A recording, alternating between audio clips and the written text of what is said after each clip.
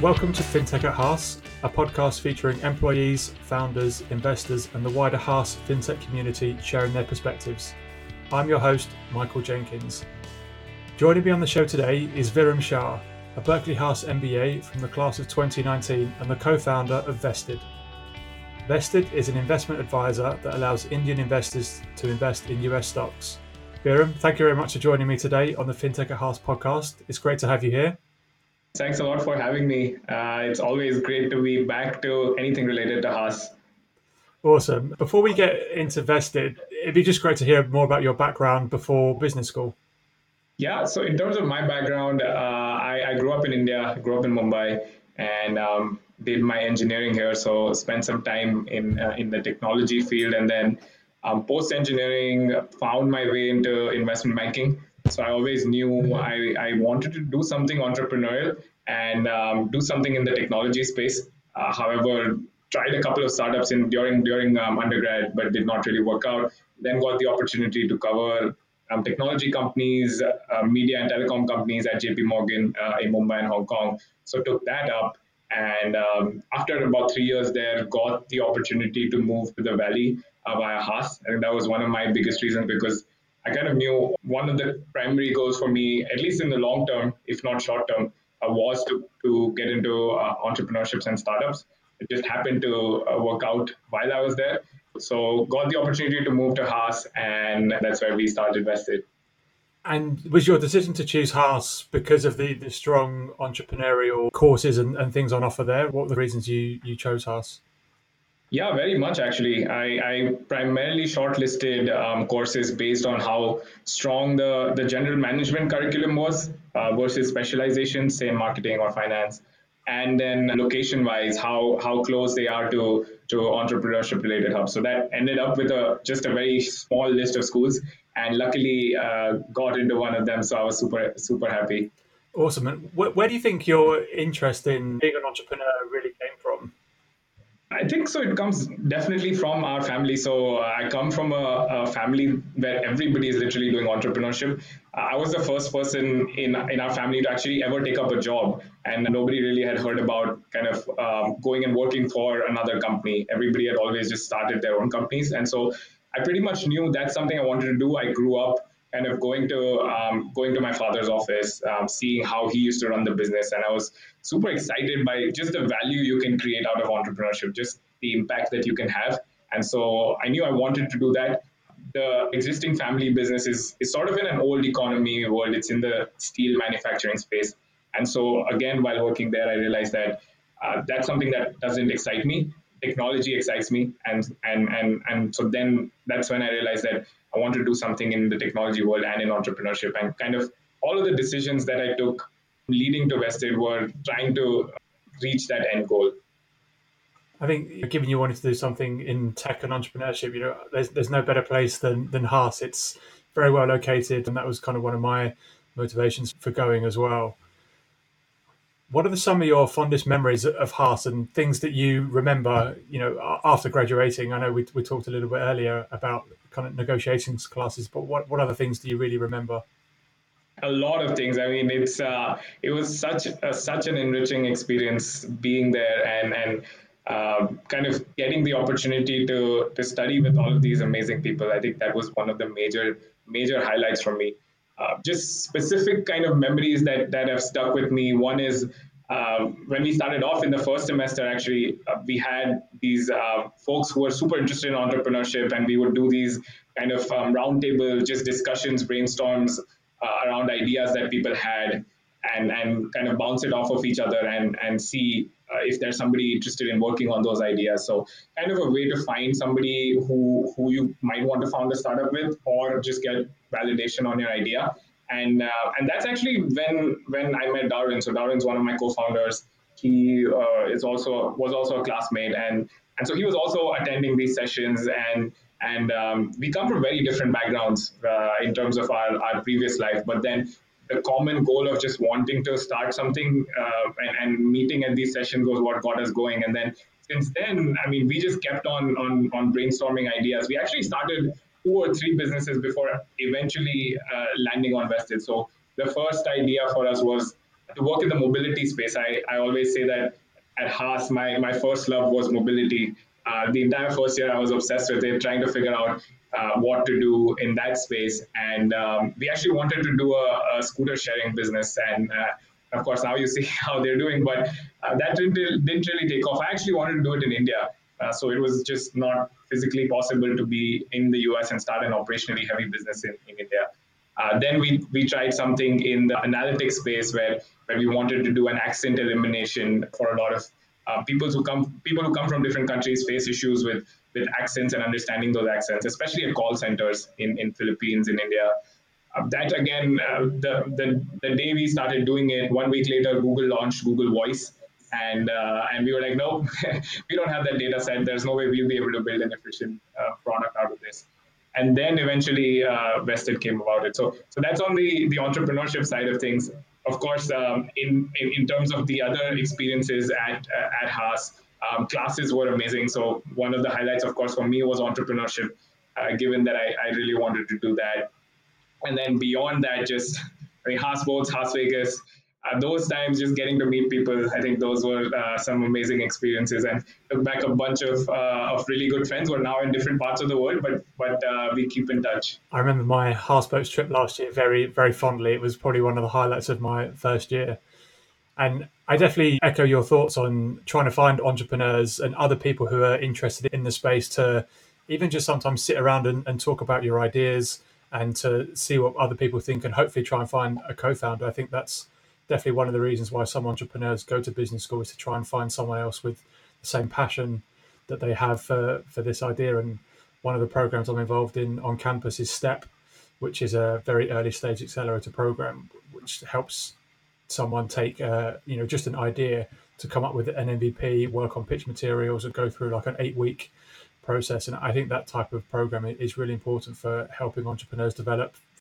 Yeah, definitely. I mean, a lot of we sort of talk about it. A lot of the birth of Vested we owe to Berkeley and Haas. There were multiple resources that helped us get to where we were at, or just to get that initial push.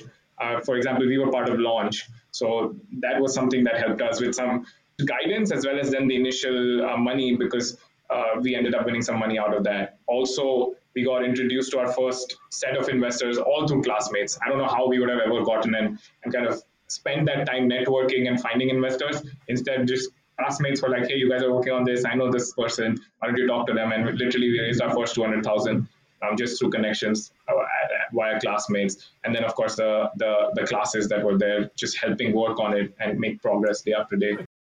That's the power of the MBA, is the network that you develop while you're there, and it can go on to help you not just while you're at school, but in your life after. For sure.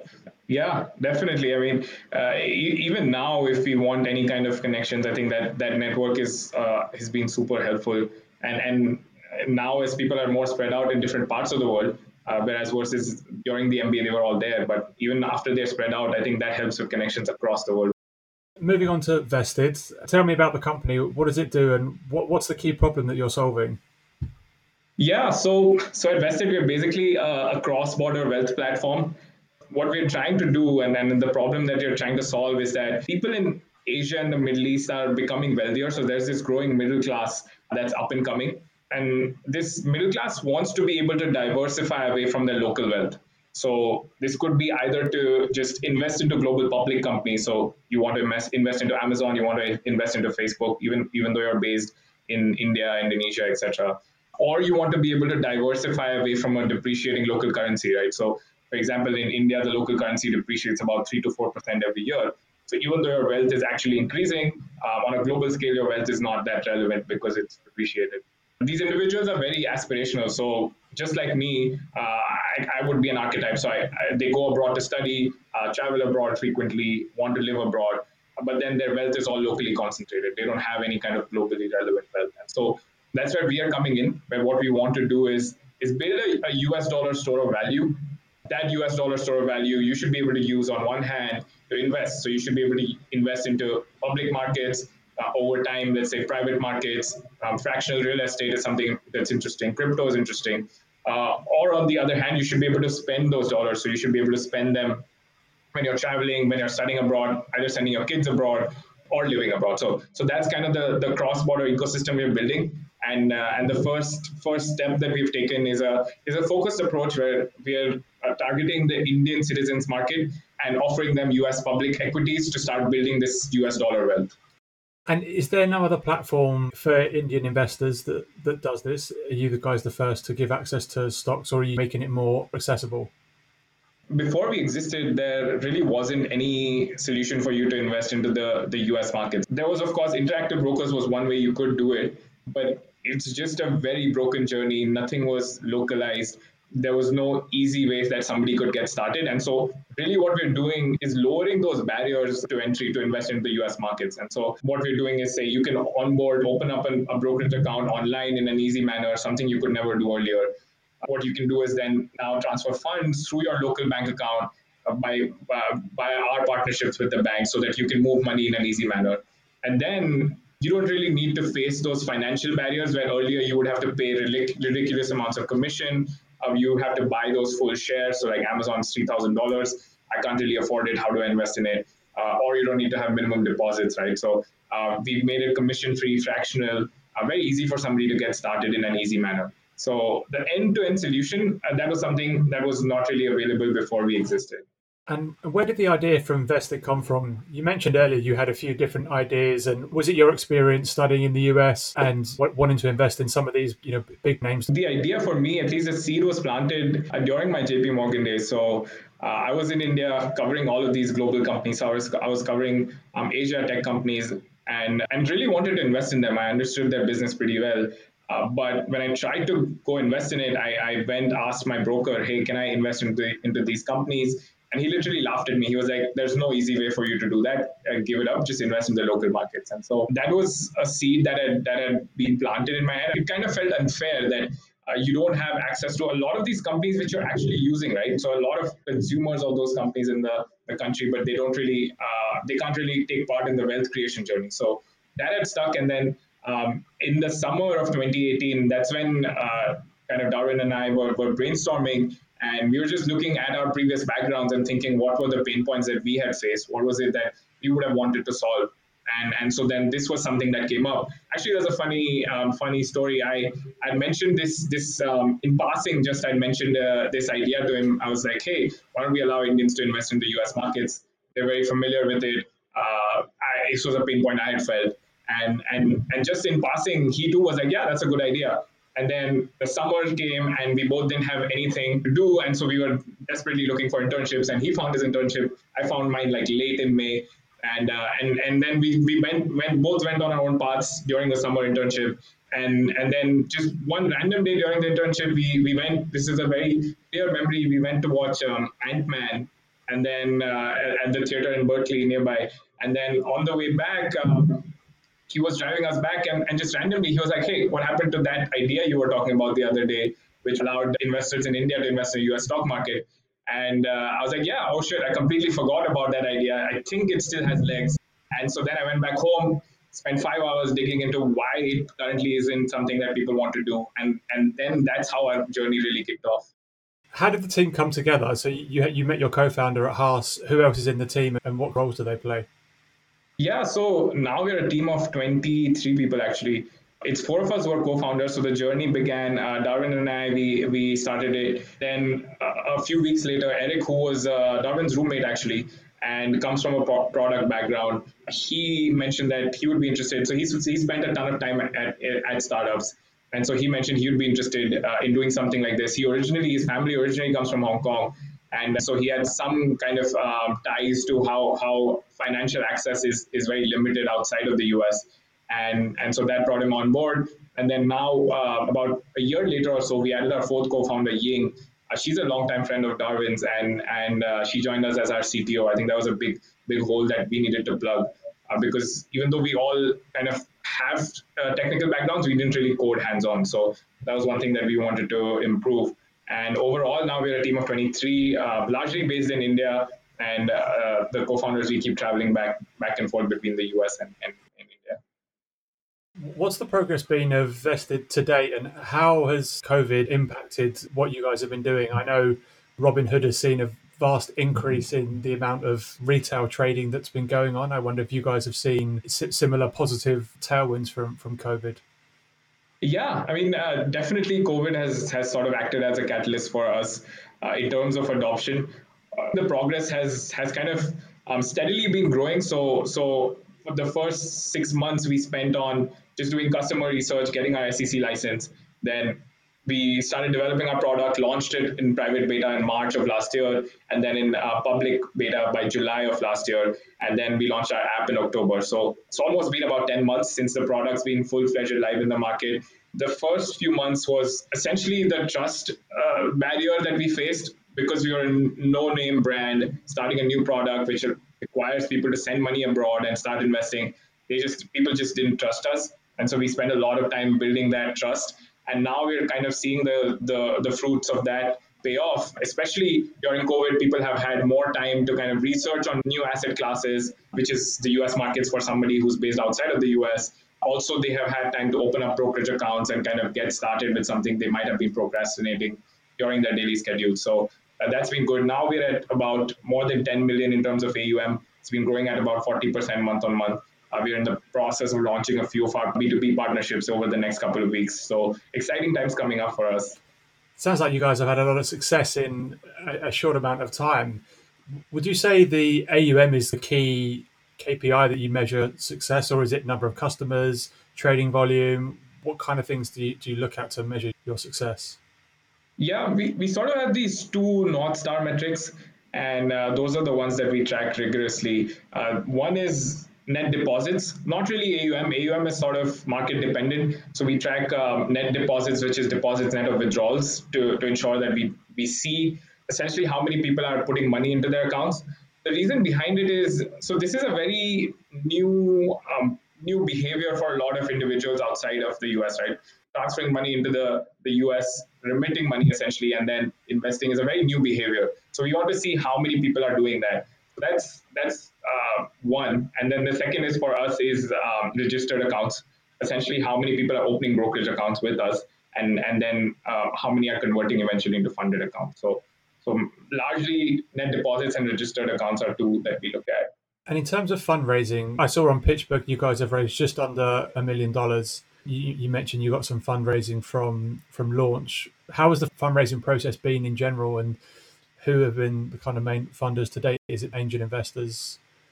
Yeah, in terms of the process, so the approach that we have taken is kind of the Paul Graham recommended way of doing it, which is high resolution funding. Which is basically as you make progress, talk to investors, raise money, make progress, talk to investors. So that's how we've gone about it since January 2019 and up until now. It's all the money we've raised until now has been a large seed round. So we started off in January. We needed money to pay the broker to start off our business, and so we raised about 200,000 then. And then we made some progress, raised another about 500,000 or so in May, and then another 500,000 in November. And now, in fact, we're in the process of closing about 1.5 million or so round from investors in the US and India. I think in terms of finding investors, the initial connections from Berkeley were super helpful.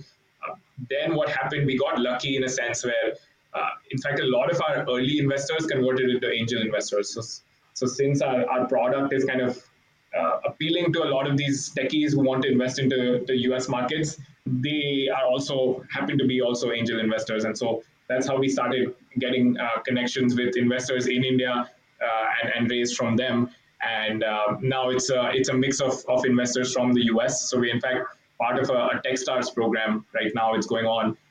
It's based in Denver. It's a partnership between Techstars and Western Union. And so through that, we've also gotten connects with investors. And then our existing investors are investing in the current round as well. That's awesome. It sounds like the approach you were taking of raising some money to hit a specific milestone, hitting that milestone, then raising again. It's not an approach everyone does, rather than just raising a chunk of money that might last you 2 years. But it seems like when you're starting off, that's the type of thing to be doing. It forces you to focus on execution, and then you have traction to leverage into a next round because you've hit that milestone. Yeah, exactly. The goal for us was all of us as a founding team are love execution, and so we want to spend as less time fundraising as possible. However, this kind of approach does take time to, because you keep having to have interactions with investors. However, that has definitely helped us. Over time, we can also, so what we do is we raise our valuation cap. So we've basically been raising using safe notes, the Y Combinator safe notes. And so it helps us raise our valuation cap over time as well as we make progress. I think this strategy works this until you're like seed. I think the next round that we do will have to be the more traditional round structure with the lead investor and then investors who follow after that. What has been the biggest challenge to date? Has it been in the product space? Has it been hiring? Has it been fundraising? What's been holding you guys back and been the most difficult thing you've had to overcome? Yeah, I think there's a lot of challenges. The key challenge at any point keeps changing. Uh, I think initially for us, the key challenge was building that trust and awareness. So if you look at what we're kind of trying to do, if you look at 100 investors that are based in India, before we existed, about 99 of them had never invested in the US markets. So for us, the key challenge was educating them that, listen, this is something that is very legal. You can do it.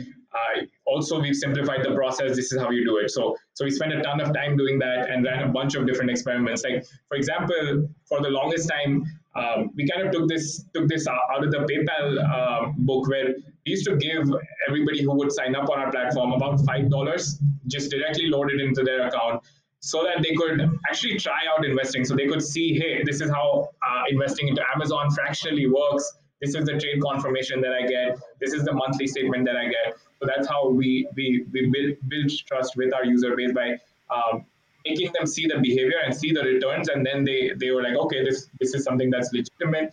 Let me transfer some more money. And so now we stopped doing that, but that was one of the key challenges we faced early on. I think now at this point in time, we're in this phase where we're actually sort of transitioning from our B2C. So until now, we were largely B2C, went directly to the retail investor.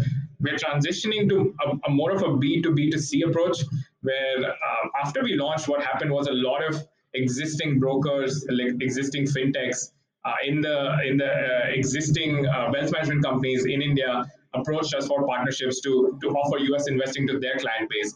And so over the last 6 months, we've been spending a lot of time partnering with these huge brokers, their banks.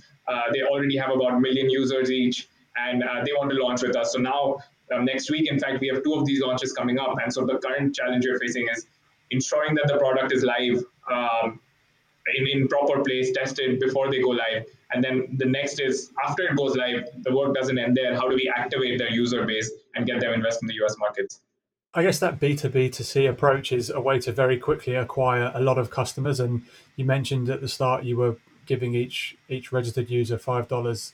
I mean, I guess that's very important to do to build that trust, as you mentioned right from the start, but not really a scalable solution to customer acquisition. So was that the main kind of reason for moving towards a more B2B2C approach? Yeah, definitely spot on, right? So one was just speed of acquisition.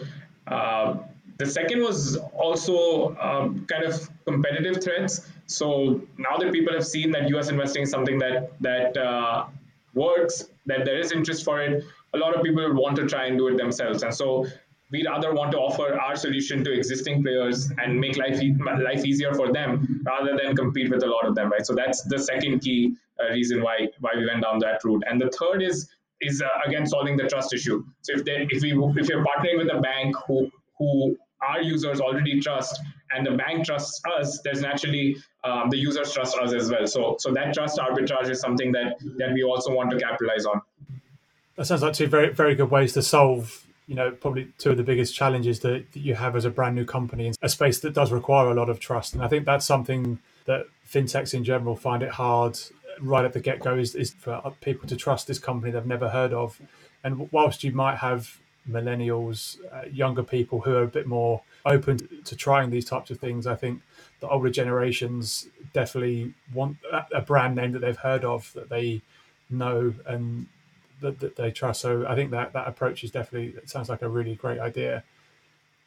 Is there a referral mechanism to kind of increase the virality of the product? So as you mentioned, a user might start investing, really like it, and they're probably going to tell their friends, family about it. Is there a way that they can refer users and get some kind of reward?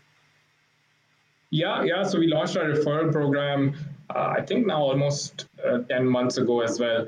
And it's a C2C referral where if you bring on any other registered account or any other brokerage account, we credit $5 into both of the accounts. And I think that's still at phase one of what we want to do with referrals. But there's definitely a lot of improvement that we can do in terms of getting that virality component going. I think what has worked for us in terms of virality is just a lot of content. So content essentially on two in terms of two ways. One is our own blog, which about 100,000 people read, and it's become quite popular in terms of just becoming that thought leader in U.S. investing. And the second content that we focus on is writing in leading publications. So again, that trust issue, it helps solve that. But if you're writing in a publication that people trust, say for example the Financial Times equivalent in India, right? And so if you're putting your thoughts on the U.S. market there, the way the articles are written is just about U.S. investing, nothing about vested. But then automatically that trust starts building, and a lot of people start coming onto vested as a result of that. Yeah, I definitely agree. I think content plays a really big role in a lot of fintechs because the education required for users, it can be quite high. And so by putting your voice out there, your thoughts, just talking about the industry, maybe you're not directly selling your product, but by association, you're developing your own authenticity that really just translate across to the business as well. So yeah, I think that's a really, really great approach. Exactly. Yeah. As we look to the future, what do you think is going to be the tipping point for Vested to really gain mass appeal? Is it leveraging partnerships and getting more partners on board? Yeah, so there's two major pieces to it. One is what you alluded to, which is on the distribution side, just getting access to our customer base that we want to target. The other piece is on the product side.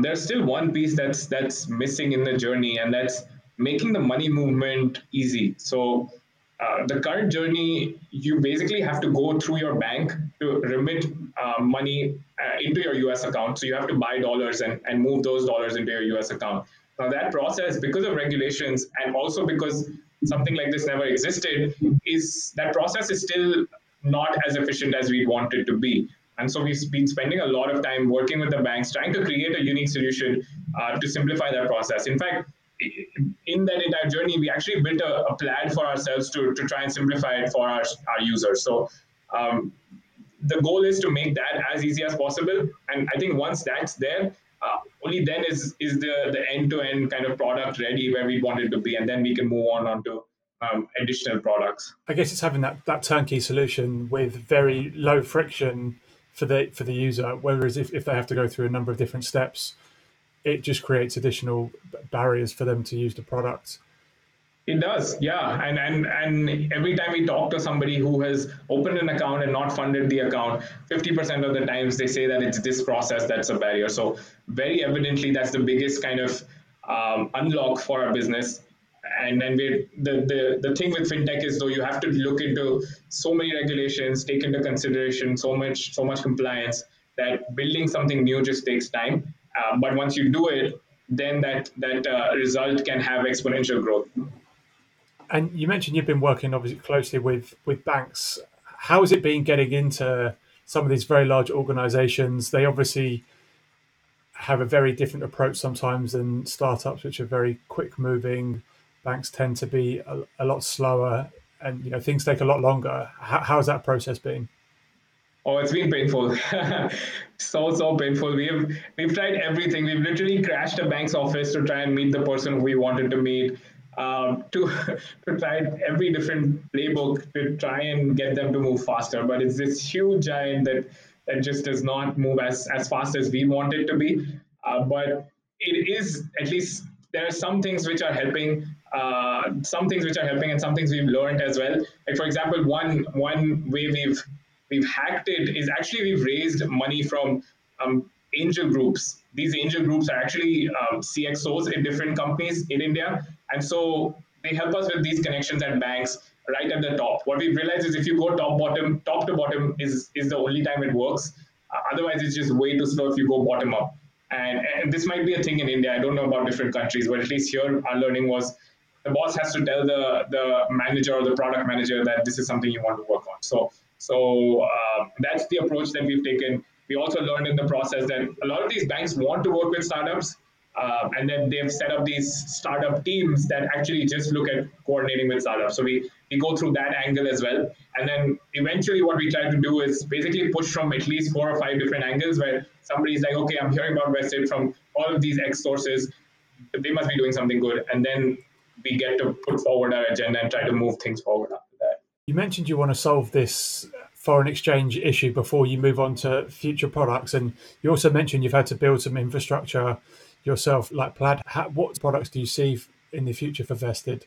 And is there a lot of infrastructure that's missing in India that you see yourselves potentially building out and white labeling for other companies? Yeah, so there's two pieces. So one is in terms of just future products that we want to build. I think the next goal for us is now that we have sort of this 10 million that's lying in brokerage accounts, we want to be able to allow people to access that 10 million in an easy manner rather than just having to withdraw it back into their India account. So that could be sort of a card-based product that you can use anywhere across the world, and those dollars can be used, say, if you want to pay your fee in a university or if you're traveling abroad. So that's kind of what we're looking at. So it would be sort of a bank account plus a card proposition. That would be the next step in terms of products. And then on the second part, in terms of white labeling it, that's definitely something we're looking at, because as we kind of build all of these unique things that didn't exist earlier, it becomes valuable IP that we can essentially leverage and sell it out to different individuals. Like one example is we're currently in the process of building out our in-house KYC AML process, which includes a super complicated logic flow, and then you have to build a dashboard, which is also something that we have to build in-house. But now if somebody else wants to do KYC in-house, they can basically leverage what we have built. So that's definitely something that's on our mind as we build all of these. You said you're raising some money now. What's that going to be used for? Is that to focus on product? Is it growth? What's going to be the use of those funds?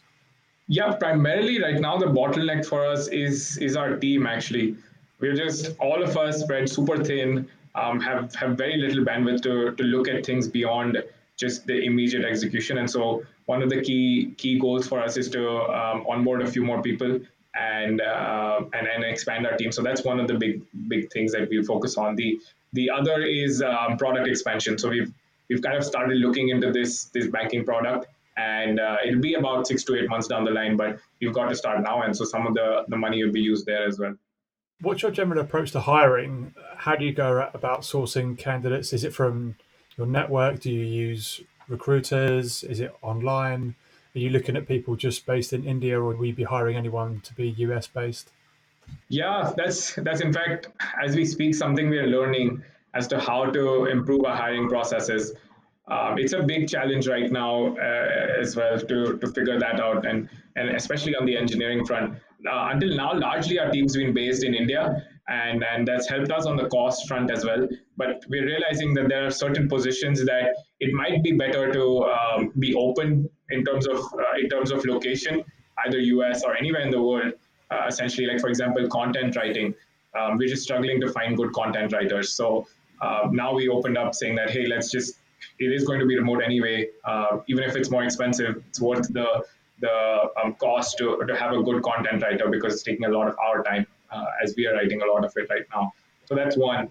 And then in terms of just other sources, at least until now, all of it was kind of personal reach out.